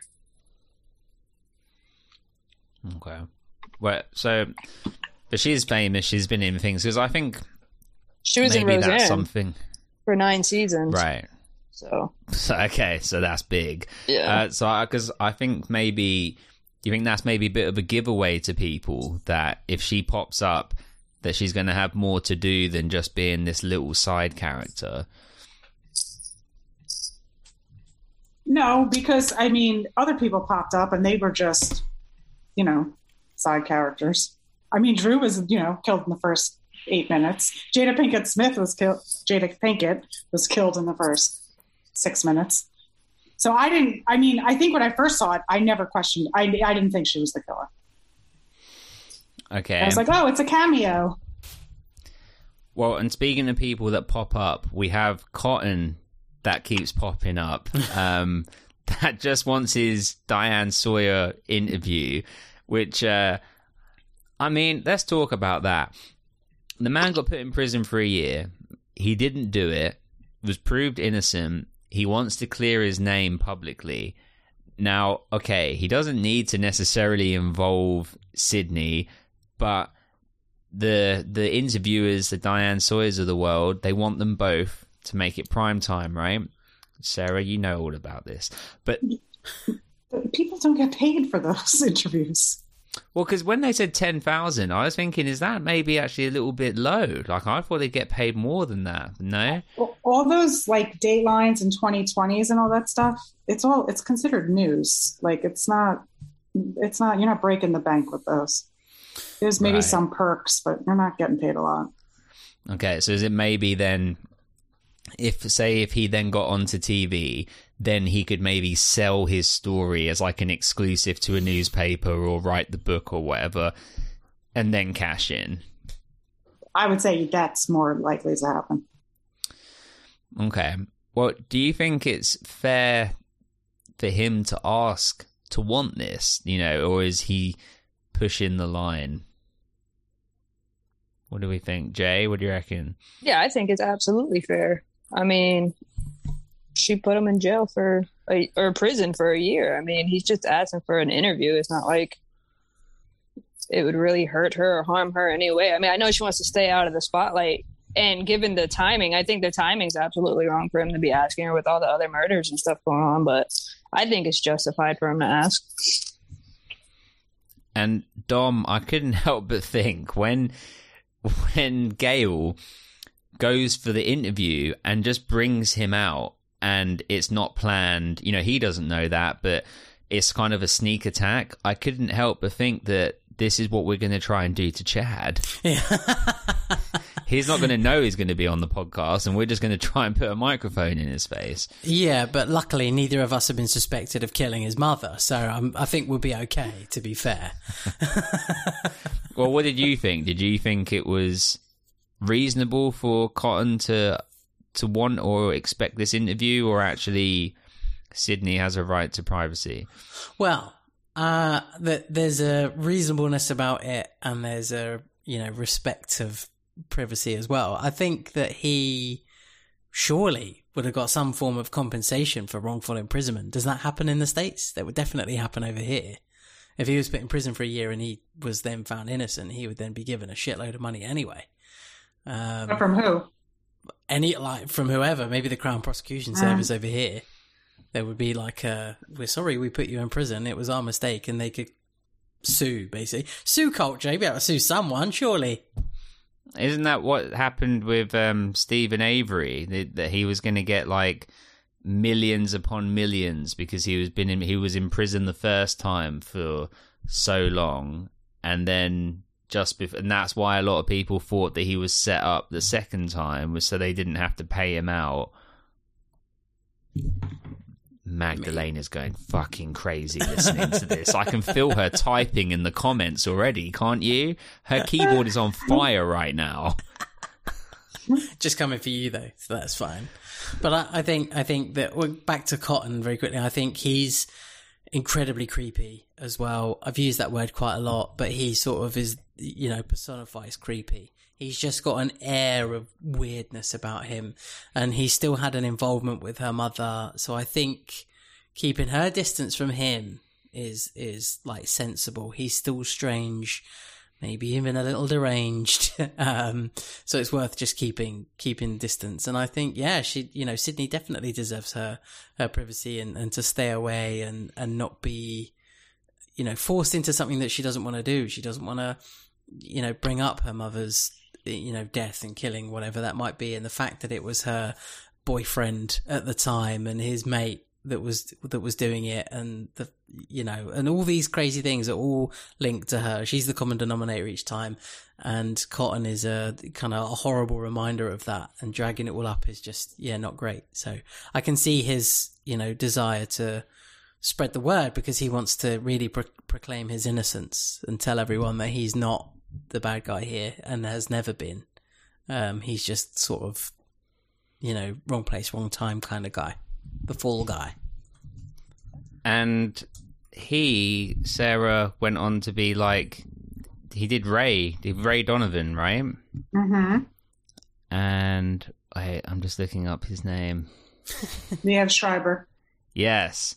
He's in loads of things. And so I think they just must have got lucky with him, because he was literally in it for like 5 seconds in the first Scream movie. It's just like on the TV in the background, and then he obviously became a big thing, and I think he gives one of the best performances in this. What other things he's been in? He's in Ray. Sarah, I look to you as like a bibliography of people's filmographies. I look to IMDb. You cheat us this whole time. No. Well, okay. I think then maybe... Oh, well, Dewey comes back. Good to see Dewey. I didn't quite get whether he was still a police officer or not, but when I looked into it, he's not, and that's why he doesn't have a gun. That doesn't stop you in America. No offense, anyone, but doesn't he sort of turn himself into like a private investigator? Have I made that up? Yeah, kind of, more or less. I mean, he's just there trying to figure it out. Yeah, I kind of just assumed that he was still working on things, but he has his disadvantage now because of his injuries from Scream. I can't take him seriously as a character. I find it really, really difficult to sort of sit there and watch it and take him seriously and think, yes, he's a credible person. And he manages to survive. He's a cockroach, isn't he? He's just going to keep coming back. He's just not going to die. Thoughts, questions, comments? Have you seen the most recent Scream? No. I'll leave that in the air. Okay. I don't care about spoilers, so if anyone spoils it, it's fine. No, well, for when we cover it, don't watch it, because then you will. That'll be interesting to hear your first perspective on it. Sarah, have you seen the new Scream? Don't watch it. You gotta watch it for the podcast. Jay, I'm sure you must have watched it. Oh yeah, I seen it opening weekend. There we go. Sure did. Straight in there. Oh yeah, they gave out little like posters and stuff for it too. Actually, I was going to say, did you get a mask and a glow in the dark knife? no knife, but I do have a mask. Nice. Yeah. I think I was Ghostface for like 6 consecutive Halloweens. It's like a perfect costume as well. It's like no fuss, you know. I remember that you used to be able to get one that had like a pump sort of thing, you know, like an old blood pressure pump. Yeah. And the blood would then pour down your face. That Sure did. Yeah. I had that one. That was a creepy one. Yeah. Do you know what freaks me out as well? Do you know, Simon, you might have seen this. This probably doesn't happen in the States much, but when you walk past the van and you see a face in the van, and the like van drivers over here just put like a mask on their seat so people stay away from their van. Have you seen this? No. Right, next time I walk past the van and it's got it, I'll send you a picture, because it freaks me out every time I walk past them, and it'll be Ghostface, or it'll be like a scary mask from a film. And they put them on their vans, you know, the headrest in your seat. They put them in the seat so that people think there's someone in the van and they don't go and like rob their tools or whatever. Do you think maybe this is just something that happens in the vans near where you live? Because I don't know if this is... Are we not maybe giving too much away? I'm going to drive around where you live, and I'm going to follow a van that has this. That sounds normal. I've got time, it's cool. No, I've seen that here for years now too, actually. It mostly is around like Halloween time, but they do that here too, though. I see it all the time. This Yeah, is just okay. an all the time thing over here. Oh yeah, no, it's not all the time. It's mostly Halloween time, but it does I'll get a happen. picture and send it to you all so you know what I'm talking about, and I don't look like a complete lunatic. A van parked opposite my house on the Queen's Jubilee, and people were having like a street party and whatever, because it was the Queen's Jubilee, and it wasn't parked illegally, no double yellow lines, nothing like that. Our neighbours had it towed because it was in the way. So that's what happens to van. That's what happens to the vans round where I live. Scary It was mask in on the the way. Just get it out. Doesn't matter. I'm not looking. Get it towed. Get that fucking van off my street. That's what. Yeah, crazy. Wow. Crazy. It's all right. I'm leaving soon. But okay, right. So Dewey has great interaction with Randy, and they go through the rules, what you were alluding to earlier, Dom, and talking about sequels. It's different. A lot of this feels like it's put together for the trailer. I basically lived and breathed on anything Randy said when I was a kid watching it. He was just like the coolest person alive. Sarah, how is Jamie Kennedy received nowadays in the United States? Like, as in, because he feels like someone that's more famous there than he is here. Like, he's famous here because of Scream and stuff, but maybe he's like, you know, more readily available on American TV and things. I don't know. I haven't seen him in a while. I mean, I saw him on the Scream reunion last year. He came on to surprise everyone. He was like full beard, like straggly hair. I don't know. He looked like he was like in the middle of a jungle someplace. I don't know what he's done. I haven't seen him. Did he? How did he reflect on Scream? Like, was he, you know, looking back on it with fond memories? Yeah, he said he had a great time. Of course, he was upset he didn't continue on. But yeah, he was happy and positive about it. Nice. Jay, I feel like you got some Jamie Kennedy wisdom coming. Yeah, no, he hasn't really done too much anything other than Scream. He did that one movie, Malibu's Most Wanted, I think. It was just a stupid like rom-com type thing. But other than that, he hasn't really done much. I'm pretty sure he spoke out about like Nev Campbell not being in the new one coming up, and he was upset about that, as was everyone else though. But I mean, other than that, I don't really hear much on that dude at all. It's kind of like she said, he looks rough. Looks like he's been like living outside for a long time. I don't know. Well, it's a shame because he's dope. Like, he's so good in this. And so let's talk about his kill, or him being killed. Dom, did you remember that he got killed? Only when he's on the phone in the courtyardy bit, like outside, and I was like, "Oh no!" Because then it made me remember how he reappears in the next film as well. Because he's in tapes, isn't he? He's taped himself and said, "In case I've died," continues the rules sort of thing. So yeah, I remember him being on the phone. Those two disappear to go and catch anyone else on the phone, and then he goes near the van, and then that's it. It becomes a bit of a gruesome way to go. But it was only until we got to that actual scene that I was like, oh yeah, this is it. This is where it happens. And yeah, things like that drive me nuts. Anyway, when you start to like someone and they die, it's just sort of like, it really winds me up. Really winds me up. So you were liking him then? Oh yeah, definitely. He has great lines, like, and it makes more sense when you know that it's Billy Loomis's mother that kills him. And then so when you're watching it back with that knowledge, it's like, oh no, because he says that he was a rat-faced, homo-repressed mama's boy. Yeah. Did you happen to notice on his hand, when they open the van and they find him there, on his hand there's actually a set of lips, like she kissed his hand, so it's like a nod to her killing him.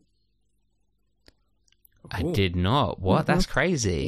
Yeah, if you go back and you open, like right when they first open the door, his hand is all bloodied and there's a set of lips. Yep. That's crazy. That's kind of creepy. Yeah. It's like creepier than watch. She kissed his hand. Mm-hmm. Good detail. Okay. Sarah, did you get? Yeah, you got me. Sarah, did you care that Randy died? Did I care? Not really. Oh, Sarah, you're the new Dom. You caught me at just stone. I've always been Team Dom, so I wouldn't have picked it. I wouldn't have picked him to die, but I didn't mind that he did. One thing I will say about Jamie Kennedy is he does have, like, he comes across a really good delivery. Like, everything that he has got to deliver, he delivers really quick, and it does feel quite natural. So I don't know whether he's like that just sort of as a person anyway, but him playing Randy is like really good casting. It sort of suits, and I think maybe he does just fit that role quite well. And we have to remember he was in Romeo and Juliet, the Leo film. Yes, well. Good call. Such a which was the year before this, I think. It's an earlier one. It's earlier 90s, I think. So that sounds right, because I think it was Titanic 97 as well. Yeah, and so maybe it was the year before. Yeah, because Leo had done Romeo and Juliet, and then that seems about right. Nice. Well, yeah, good call. Well, so here's down. The cameraman is great. I love the cameraman. And he Joel? just stuck. Joel, yeah, I think Joel. And because he's the guy that's saying what we would all be saying. Like, no, I'm leaving. You're crazy. Your last cameraman got gutted. I made that up. He had his throat slit. And I love his line where he's like, either way, he's not in the union.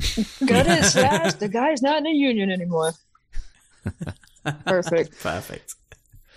Well, so something they noted on the commentary is they made sure that every character all wore the same black boots, which were like what they called the killer boots, so that they could all be suspects. So if you ever look at them, they're all wearing like these black boots. I did notice on the scene when they're in the library, when Cotton's like all up in Sydney's face and they're walking down the stairs, it zones in on his boots, and I was like, okay. That made me think Cotton at one point. Yeah. Sarah, did you ever think it was anybody else? I always thought in this one when I first saw it, I always thought it was Derek. Mm-hmm. And then I thought he was working with Mickey, which Mickey makes you think he's working with him at the end. Mm-hmm. I mean, I never questioned if it was Billy Loomis's mom. And none of us knew it was Billy Loomis's mom until the end. Yeah, that's a bit... Sometimes people get annoyed with things like that in movies where you as an audience member don't actually have an opportunity to get it right because you weren't supplied with the information. Because a lot of the thing with Scream movies is the formula is that you as an audience member is trying to work out who the killer is the whole way through. Well, that's almost like a little bit of a cheat because you're not able to guess that it's her for that reason because you didn't have that information. Well, to be fair, the killers weren't supposed to be Mickey and Billy's mom. It was originally Sydney's roommate, Hallie, and Derek. But that actually got leaked, what you were talking about. So then they had to rewrite who the killers were. And then once that got leaked, they didn't let the cast or anyone else know who the killers were after that. So it was a surprise to everyone. Oh. Which I'm kind of happy that it got leaked because, like, the boyfriend was already done. You know, why make it the boyfriend again? And I think Jerry O'Connell, it was almost like he was making it too obvious that it could have been him. Mm. Yeah. And, I mean, maybe this is a good time for me to say something to you, Dom. Like, I woke up this morning and I just couldn't shake this feeling that... I think I love you. So what am I so afraid of? A love, da da da da da. Everyone, come on. Da, and though it worries me to say, hey. So that was the audition piece for that role for Derek. So they were constantly having to hear that over and over again by all the people that were auditioning it, and. They said that every take that they used, Jerry used a different key to sing it in. So they said it was like impossible to edit it together. So there are times where it just shifts into different keys, and they're like they just had to embrace it.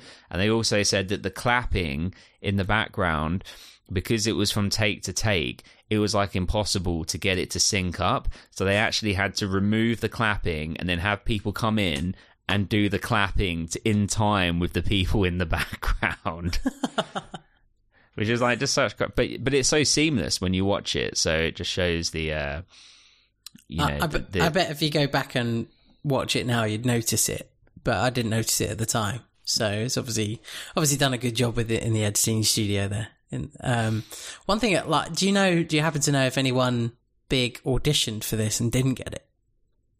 Oh, no, I don't know. No, that would be interesting to find out as well. I might do a bit of research into the film afterwards and find out who didn't quite make it in the Scream cast. Do you mean for his role specifically? What do you think you could imagine that a lot of people might have gone for that? Do you mean like his role specifically, but just all of them in particular as well? Because you said that they had to. When they were auditioning for the part or singing that song, it'd be interesting to see who else kind of went for it and went to play the kind of boyfriend role that may or may not be a suspect, because the last film was so successful. I can imagine that there'd be a few people in line, to play that part. Is there anyone off the top of your head that you think would have made a good Derek aside from Jerry O'Connell? Ooh. Good question. Christian Bale. So the Scream guy calls and can answer with, "I'm Batman." Yeah, it's the first name that popped into my head. Oh dear. I have no idea who else. Sarah, Jay, any suggestions for anyone else that could have played a good Derek? I'm trying to think who was like young at that point, like Matt Damon or something. Yeah, Matt Damon. I don't think he was that big yet. I don't think did they win their Oscar yet? I don't think so. Good Will Hunting. Maybe they did. Yeah, Matt Damon would have been. Yeah, Matt Damon would have been good. I think some guy named Eric Mabus, I think, like auditioned for him, but he didn't get it. He was an Ugly Betty, I guess, and he auditioned but didn't get it. But that's all I know as people who like auditioned and didn't get something. Maybe Luke Wilson played Billy Loomis in the Tori Spelling version. Maybe he didn't have time to do it and just got that small part. Can we talk about how Tori Spelling did end up playing Sidney Prescott? As she called that out in the first one, though. And they made the reference to that in the first one? Yeah, Sydney said when it gets made, I don't remember why it was talking about getting made into a movie, but she was like, they'll probably get someone like Tori Spelling to play me. And sure enough, Tori Spelling played her, yeah. That's crazy. That's great. I didn't catch that. That's great. Yeah. Was you going to say something, Dom?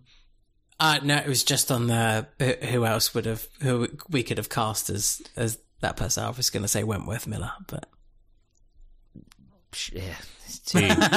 yeah, definitely. I think he's too good looking for Sydney. Let's call it what it is. Should be punching. You don't deserve him, Sydney. You don't deserve him. I'm a fighter. Shut up. We'll get to that. I think Jerry O'Connell's got that whole kind of American good-looking guy. He's kind of the poster boy, right? And so he fits it.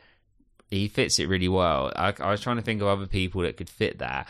Maybe he would have been too young for it, but maybe our boy Chad would have been quite good in it. Maybe like a bit older Chad than what he would have been in '97. But for season 1 Chad, season 5 Chad. Season 5. You just can't let go, can you? You just can't let go. I'm thinking Liam Hemsworth. You're thinking Chad Michael Murray. It's just so different. Yeah. I don't know. Did you see Chad in House of Wax? I mean, horror is not his genre, that's for sure. I don't think he would have. Oh, deep. I don't think so. Oh, Joshua Jackson, maybe. Could have been good. Well, he's already in this, but he could have fit that role. What's your problem? Maybe he was too busy to do the full movie, so he just had that little cameo. Yeah. There you go. Thanks, Sarah. Yeah. What's your problem? I didn't say Christian Bale, did I? Christian Bale would have been epic in this film. Might as well have said Christopher Walken. Okay, so where do we go? What's your problem? If Christopher Walken was Cotton. Come on, it's 10 grand. He had to hide it in his ass. Pulp Fiction. Okay, we're going off track here. Okay, sorry. So who just died? Cece's dead. Randy's dead. Yeah. So yeah, we get Cotton in the library, so we've kind of spoken a bit about that. And then, so Sydney's being fought. Yes, so Sydney's been escorted with the police. She's got 2 police peoples that are her sort of giving her security. The guy that gets the pole through the head, he was a stunt guy that they just cast him because they wanted to get that stunt right. Obviously, it's not him that gets the thing through the head, but that stunt, the pole was meant to go through the dummy's chest, and it ended up going through the dummy's head, so they just kept it.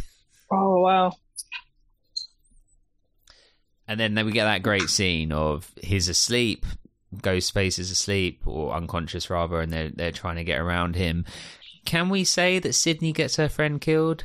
Because she has to know who it was. If she'd just run away, wouldn't have happened. 100%. I said that earlier when I was watching it.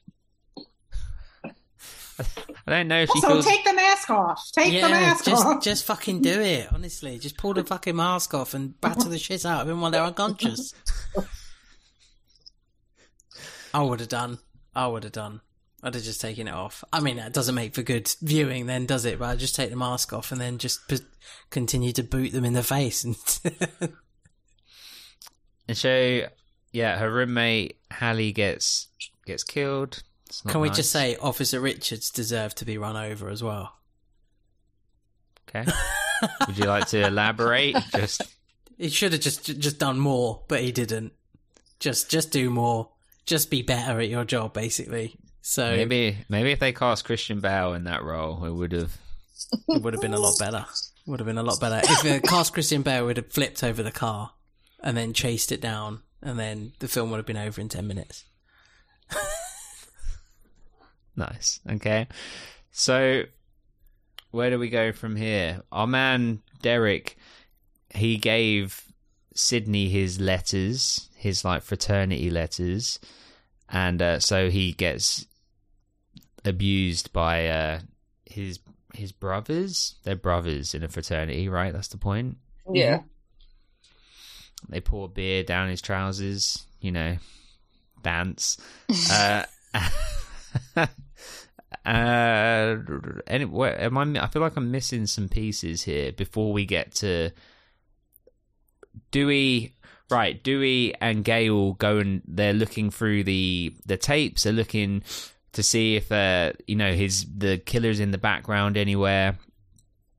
They start to make Whoopi, and then they it's from The Office. I watched it last night with Kevin. Talking about Whoopi. They're trying to make Whoopi, and then, which in real life, this is when they were like falling in love, David Arquette and Courtney Cox.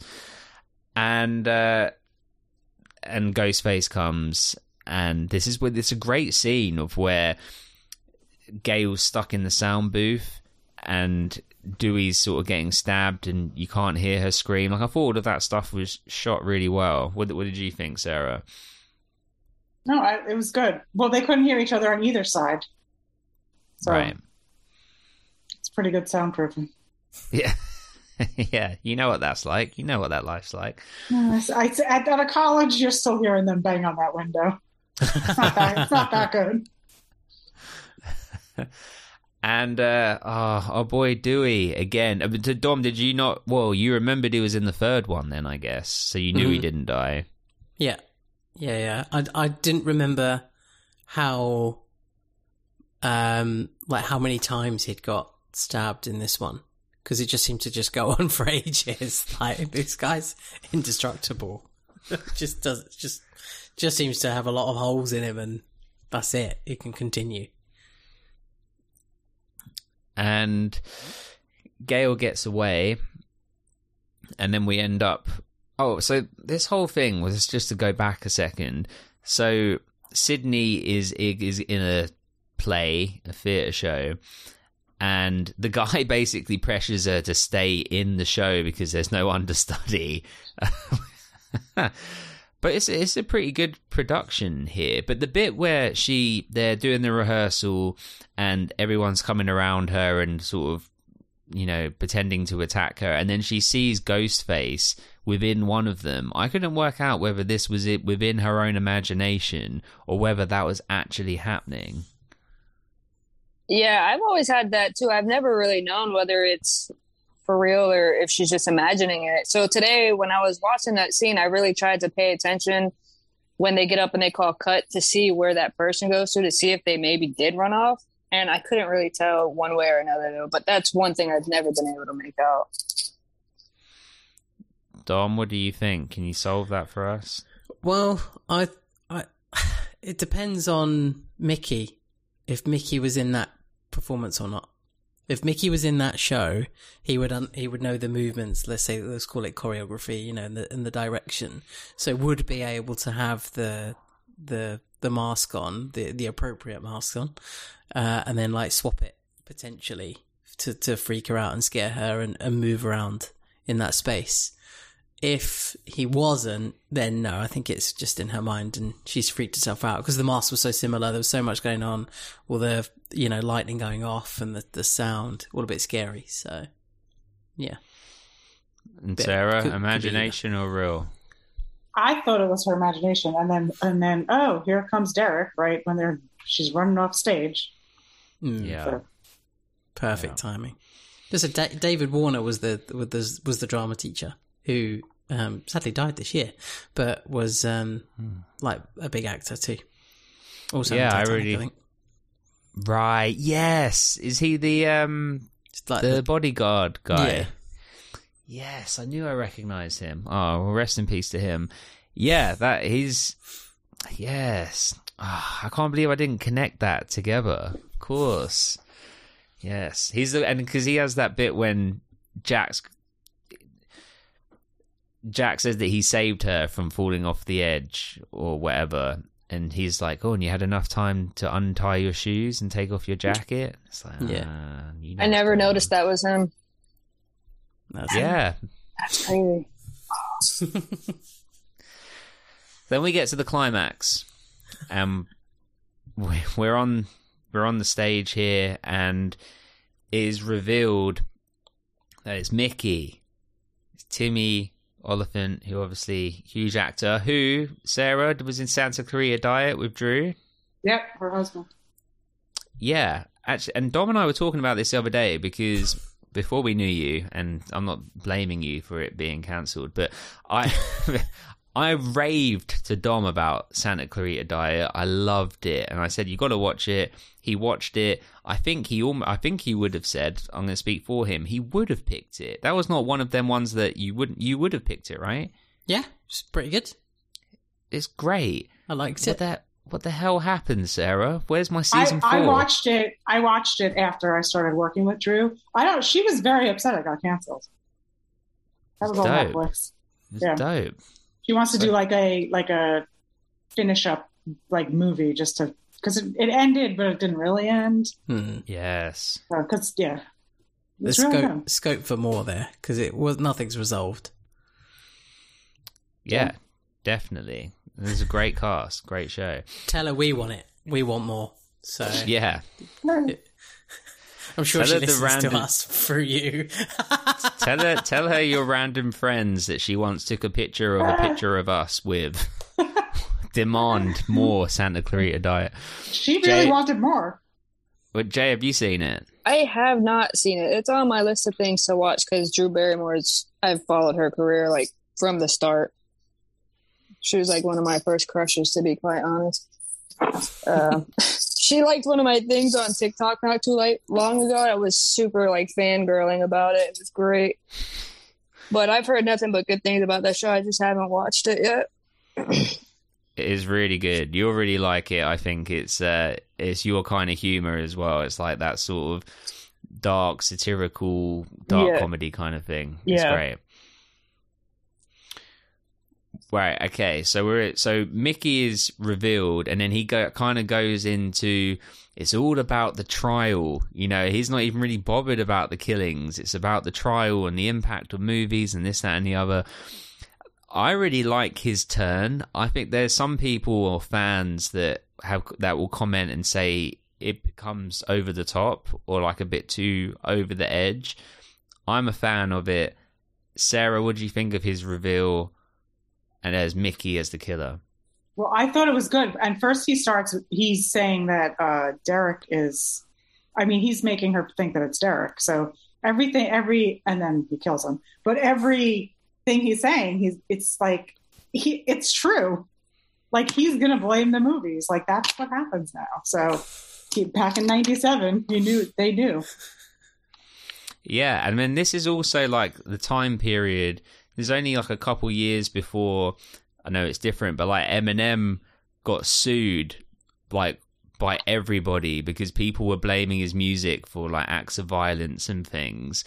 So it was kind of like a bit of a period in that time where people were blaming, music and movies and things for their own stupid choices, Dom, what did you think of Mickey's turn? Yeah, I actually think it's quite good. This person's gone around like killing a number of people. He's not going to be, of sound mind. So Yeah. to finally let that out and that be, visible to us I think it's good. And it's actually quite nice to see, like go back and see, is it Timothy Oliphant? Did you say in that kind of role? Because he's always like the handsome, funny man now, isn't he? He which he is. He's a very handsome man, but that's kind of feels like the role he's kind of pushed into now. He's like the hot dad that lives next door kind of thing. So yeah, it's quite nice to see him as the freaky psycho crazy killer who has just totally lost it. Totally. And I think he would have been great pairing with Stu, Matthew Lillard from the first movie. You know, they're kind of like similar kind of energy. What did you think, Jay? You a fan of Mickey?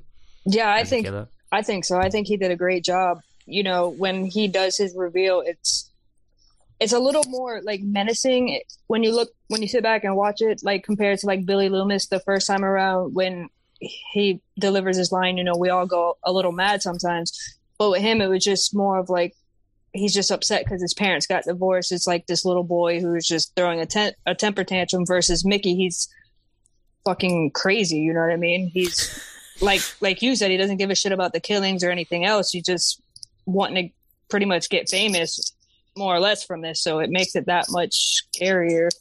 I think he did that role really well. It is nice to see him do, like, cause every other role he does play is like the nice, charming, handsome man, you know, that the love interest. So it was nice to see this. For sure. Awesome. And then we get Billy's mother, that line, and we get Billy's mum coming out, and she does a great turn as well, like in terms of, especially when Cotton comes in towards the end, they have their sort of action beats, and then she's sort of holding Sidney prisoner, and she's saying to Cotton, just shoot her. She put you in prison for a year. Just do it. Like, it's reasonable, you know, trying to like reason with him. But also the whole reason of, you know, I found Mickey online. He was a real up and comer, you know, only 97 active serial killers in America. Like, he was a real find. Like, it's such good tongue in cheek dialogue. I love all of that. Sarah, I sense a face. What do you think? No, I thought it was good. I mean, they had to reveal her to the audience somehow, and I like how they made everything fit. And you know, in '97, that's when the internet was starting, so you could find, you know, it was harder to find things than it is now. So serial killers, you mean? It was harder to find good serial killers. Well, anything, or if he was in a chat room or whatever, you know, talking to other people. However, she found him, but it was definitely harder to do things back then. Well, and then in the end, Billy's mum shoots Mickey, Cotton shoots Billy's mum, and then for good measure, Sidney puts another one in her forehead, and Mickey comes back, gets shot as well, and the great negotiation of Cotton before he saves Sidney is that Diane Sawyer interview. Bet it looks pretty good right now. What a time to negotiate. I mean, Dom, feels like something you would do. Am I wrong? Just like, I tried to sell you this idea before, now I've got a gun pointed at you. So it's either you or that person. Yeah, what a great moment to bring it up. Like, there's an easy 10 grand for him, and, you know, he shoots a crazy lunatic and saves the day. Almost. Well, and she pays that back immediately when they get outside, and she's like, well, Cotton's the hero. And then he has the great line of, you know, there's a time and a place, and indeed a price for the story. But I will say is it will make a great movie, which is a great, again, meta way of ending it.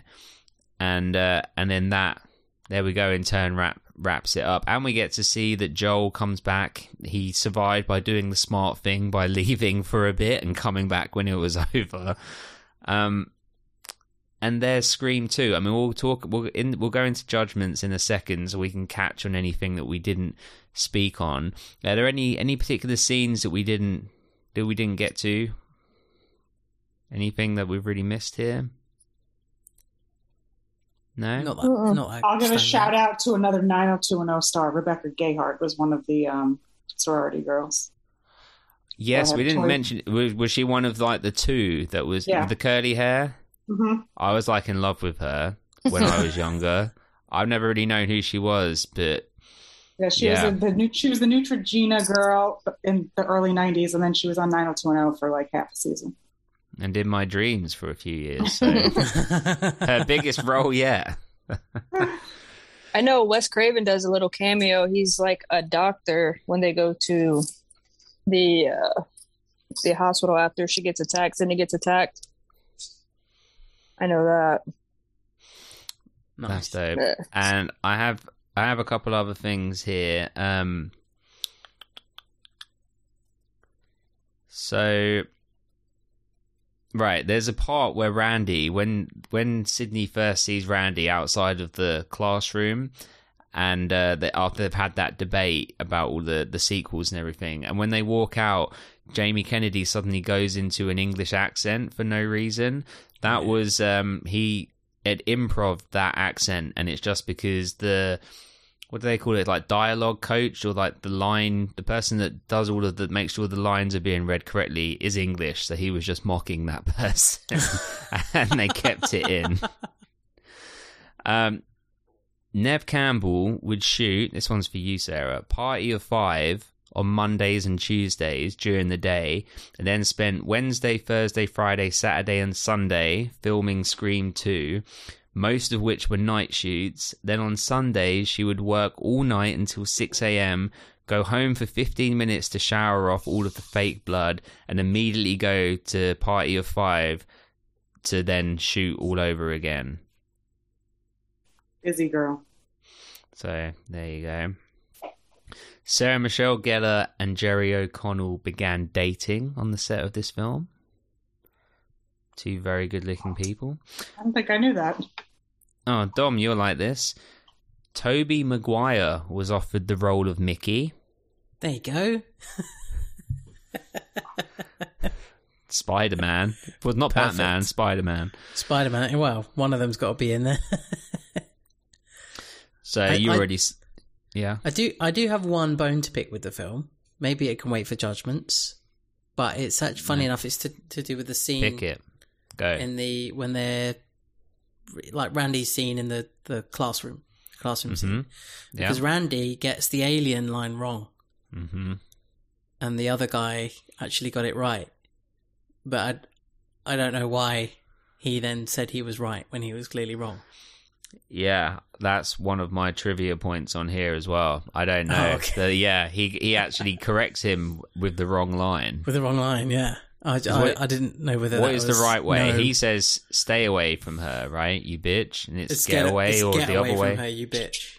Right, and he says it's stay away. It's film class, isn't it? Well, Yeah.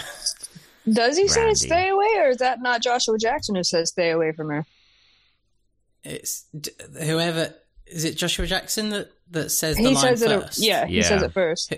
Whoever says it first says it right, which is "get away from her, you bitch." And then Jamie Kennedy says the wrong line, but says it's the right one. Oh, okay. So that was the only real issue I had with all of it. they said that on the Do commentary. your research, Wes. He says it on the commentary. Like, Oh, so does I he? don't Okay. know. I don't know why they did that though. This next part is what you said already, Jay, was that originally it was going to be Derek and Hallie that was going to be the killers, but the script got leaked. And I have said all of them bits already. Right, the film originally ended with a shot. So it ends with Sydney's walking out and everything's good, and it's sort of a crane shot coming out of the campus. Originally it was going to end like that, and then there was like a bell tower here, and there was going to be another ghost face in it, and then it was just going to into credits, which they then scrapped. But I wish they had done that. Like, every one of the Scream movies ends like with everything wrapped up, and I wish one time they would do that, like leave it a bit more, ominous, that there's still ones out there in the wind. I think it would be cool. Well, that would have tied in nicely with the third one, with it being her long lost brother. He was like the one that orchestrated, 1 and 2 pretty much. So that would have really tied in nice with that. Yeah, for sure. And it would sort of leave, it would maybe bring that fear back home with you. You know, obviously, like, we know it's not real, but it would be like they're still out there. You know, it's not all wrapped up and safe, and you almost leaving it open for a sequel. So yeah, okay, so anything we haven't hit on, we'll get to in judgments. But as always, if you enjoyed this episode of the podcast, and how could you not? Then please check us out, rate, review, subscribe, all of that good stuff. 5 stars only. We don't want to hear nothing less. If you want to give us something less than 5 stars or a bad review, what would be great is if you write it down in your phone, highlight it all, and then delete it. That would be fantastic. Just get it out so it's out of your system, but don't share it with the world. We'd appreciate that. Dom, we'll start with you into judgments. Who was your favourite performer of the movie? Difficult. It's difficult to pick. So many choices. Luke Wilson did a fantastic job. I kind of think David Arquette does a pretty good job, but I can't take Dewey seriously. So maybe I'll give it... Is it... What's his name? Schreiber? Liev Schreiber? Yeah, Liev Schreiber. I think he does a great job. And he plays... He's always got this air of like there's something about him, there's something unusual, there's something not quite right. He's desperate for this interview to happen. He's desperate to, to kind of sell his story and make money. He could be the killer, and he could still be the killer. He could be that connecting factor through everything, couldn't he? He could have been the the scream in the bell tower at the end, and so on and so on. He could have been the connection for all of it. So I'm going to go with him as my favourite performer of the episode. Nice. Sarah, favourite performer? I'm actually going to go with everyone's non-favorite, Jada Pinkett. Ooh. I thought she did a really good job. She did a really good job dying. She died fantastically well. She did, though. She did. Good choice. Jay, favorite performer?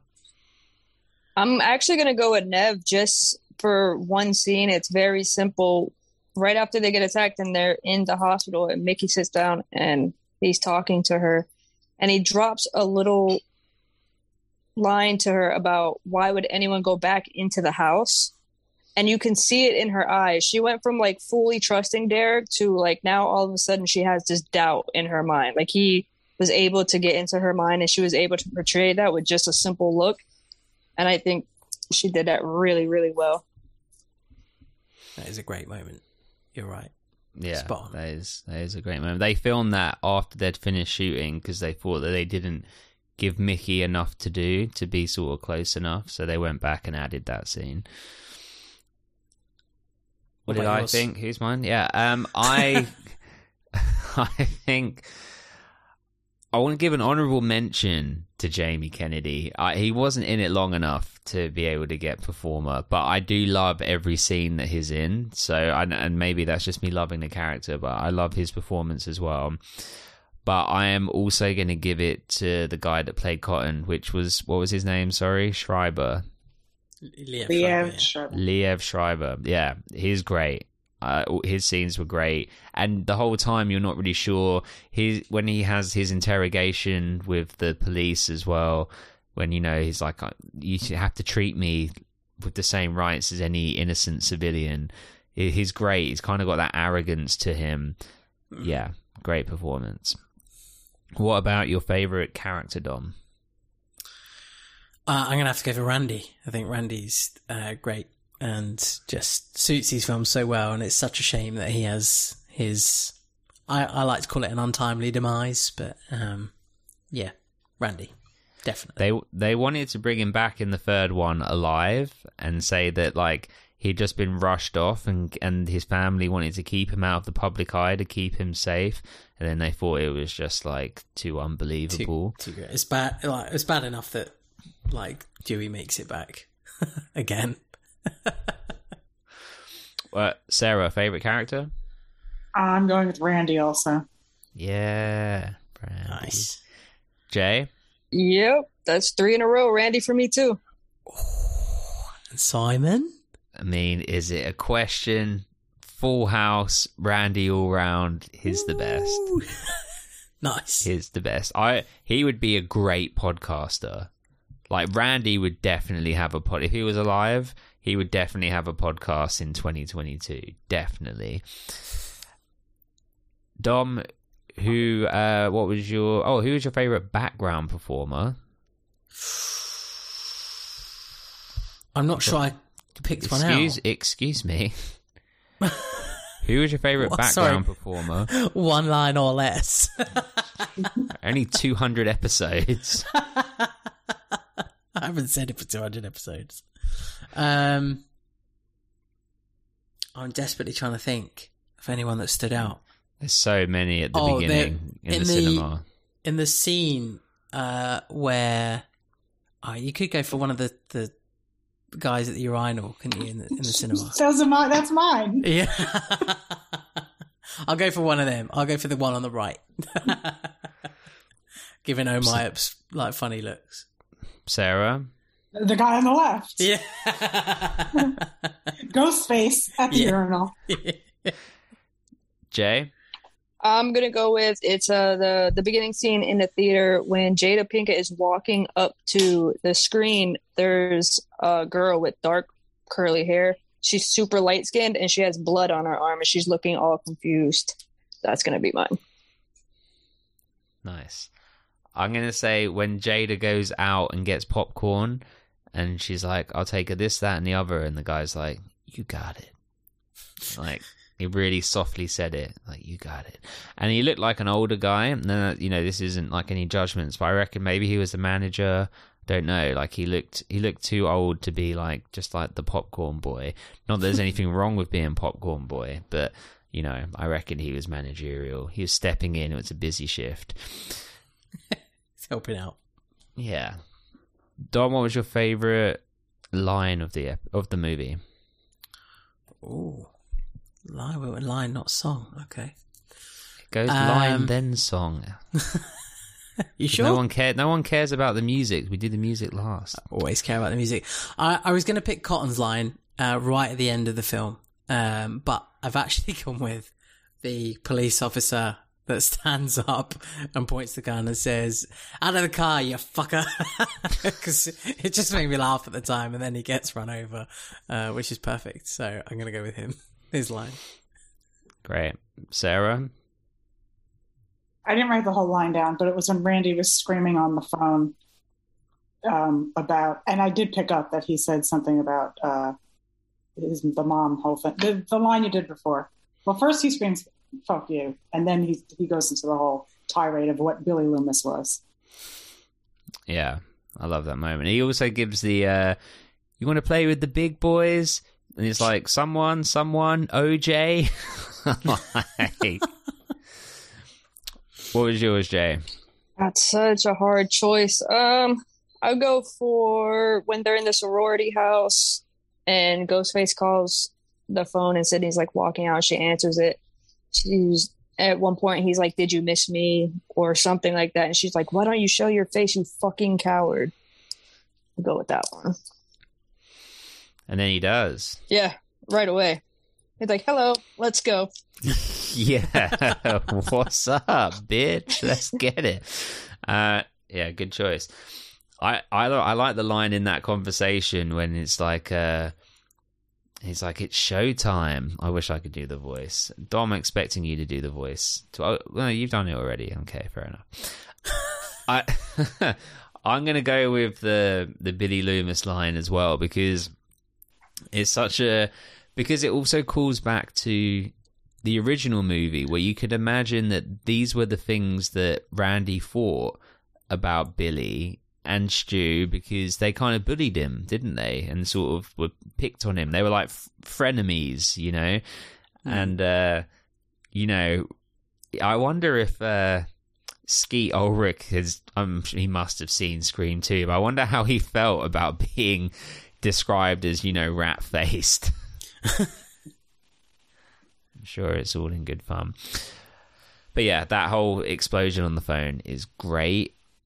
Now, before we talk about the music, the score actually has a cult following. The guy that composes it is Marco. It's Marco something.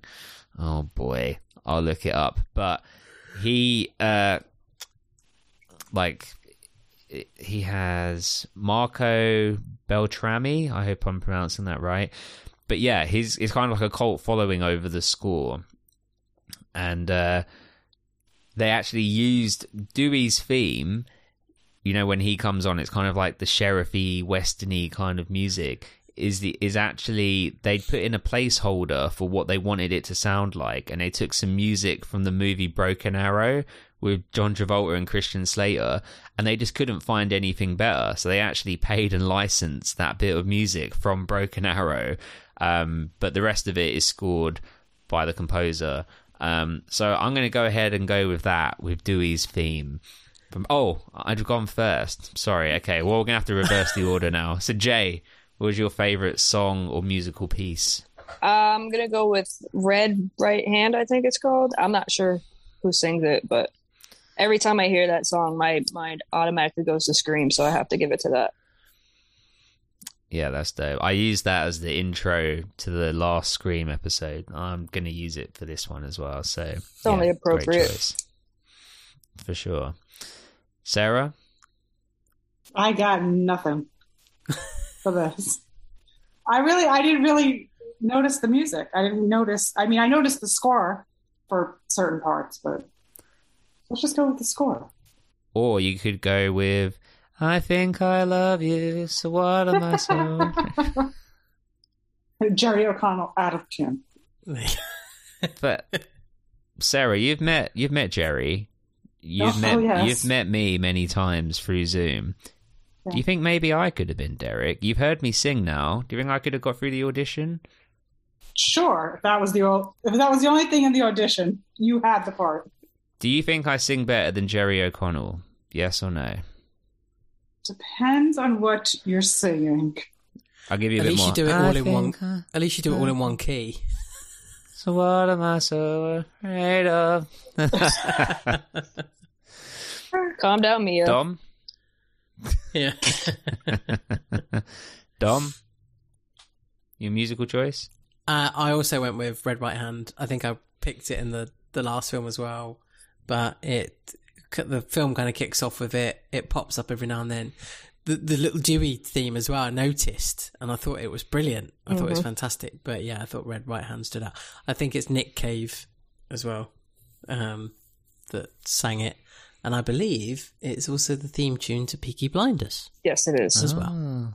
So there you go. So, nice. It's doing the rounds, but yeah. Yeah, they're getting some money off of that license. Yeah.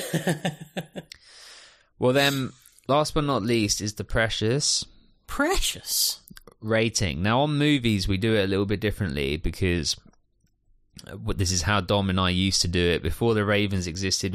When these were Mighty 90s episodes, we used to do 2 scores each. So you'd have your subjective score out of 10, so what the movie means to you personally, and then you have your objective score, so what you think of it from your critic point of view, looking at it from present day. So I think we'll do both of those, so you have your individual 2 scores, and then let's see if we can agree with an overall score together as a Ravens team. So we'll start with you, Jay. Let's go with you. What's your subjective score? What this film means to you out of 10? Out of 10, I would give it a 9. Like I said, it just gives me a lot of childhood memories. This was something that, without fail, without doubt, always happened every summer. So it just has a lot of nostalgic memories to me. So I'm going to go to 9. And what about your objective? So from a critical standpoint? I'll give it about an 8. It's not going to top number 1, of course, but it definitely wasn't the worst in the franchise. That's actually mine is second favorite out of all of them so far. So nice. So a 9 and an 8. What about you, Sarah? Your personal subjective score? I'm going to go with 6. Okay. For some reason, I don't like number 2s in a lot of movies. That have 1, 2, 3, 4. I'm not. This was not one of my favorites. Okay, and what about from your objective professional standpoint? I would do 8. Ooh. I mean, rewatching it, and I thought it was done well. I did catch the whole the plot thing with the names, because I remember I'm watching. I'm going, wait, this never comes up again. Yeah. Because I think it actually would have been cool if they followed through with that. But yeah, I mean, I thought it was done well. It's not like I didn't sit there and turn it off, so I kept watching. Nice. Okay. And Dom, your subjective, personal? Well, I was going to give it a 7, but you mentioned some deep detail of us, watching it a particular time over one occasion, one night, and it was the memory of the Doritos, the dip, and the paprika crisps as well. So I'm going to give it an 8 for nostalgic value. The crisp bumped it at score. That's 100%. There you go. good snackage. Okay.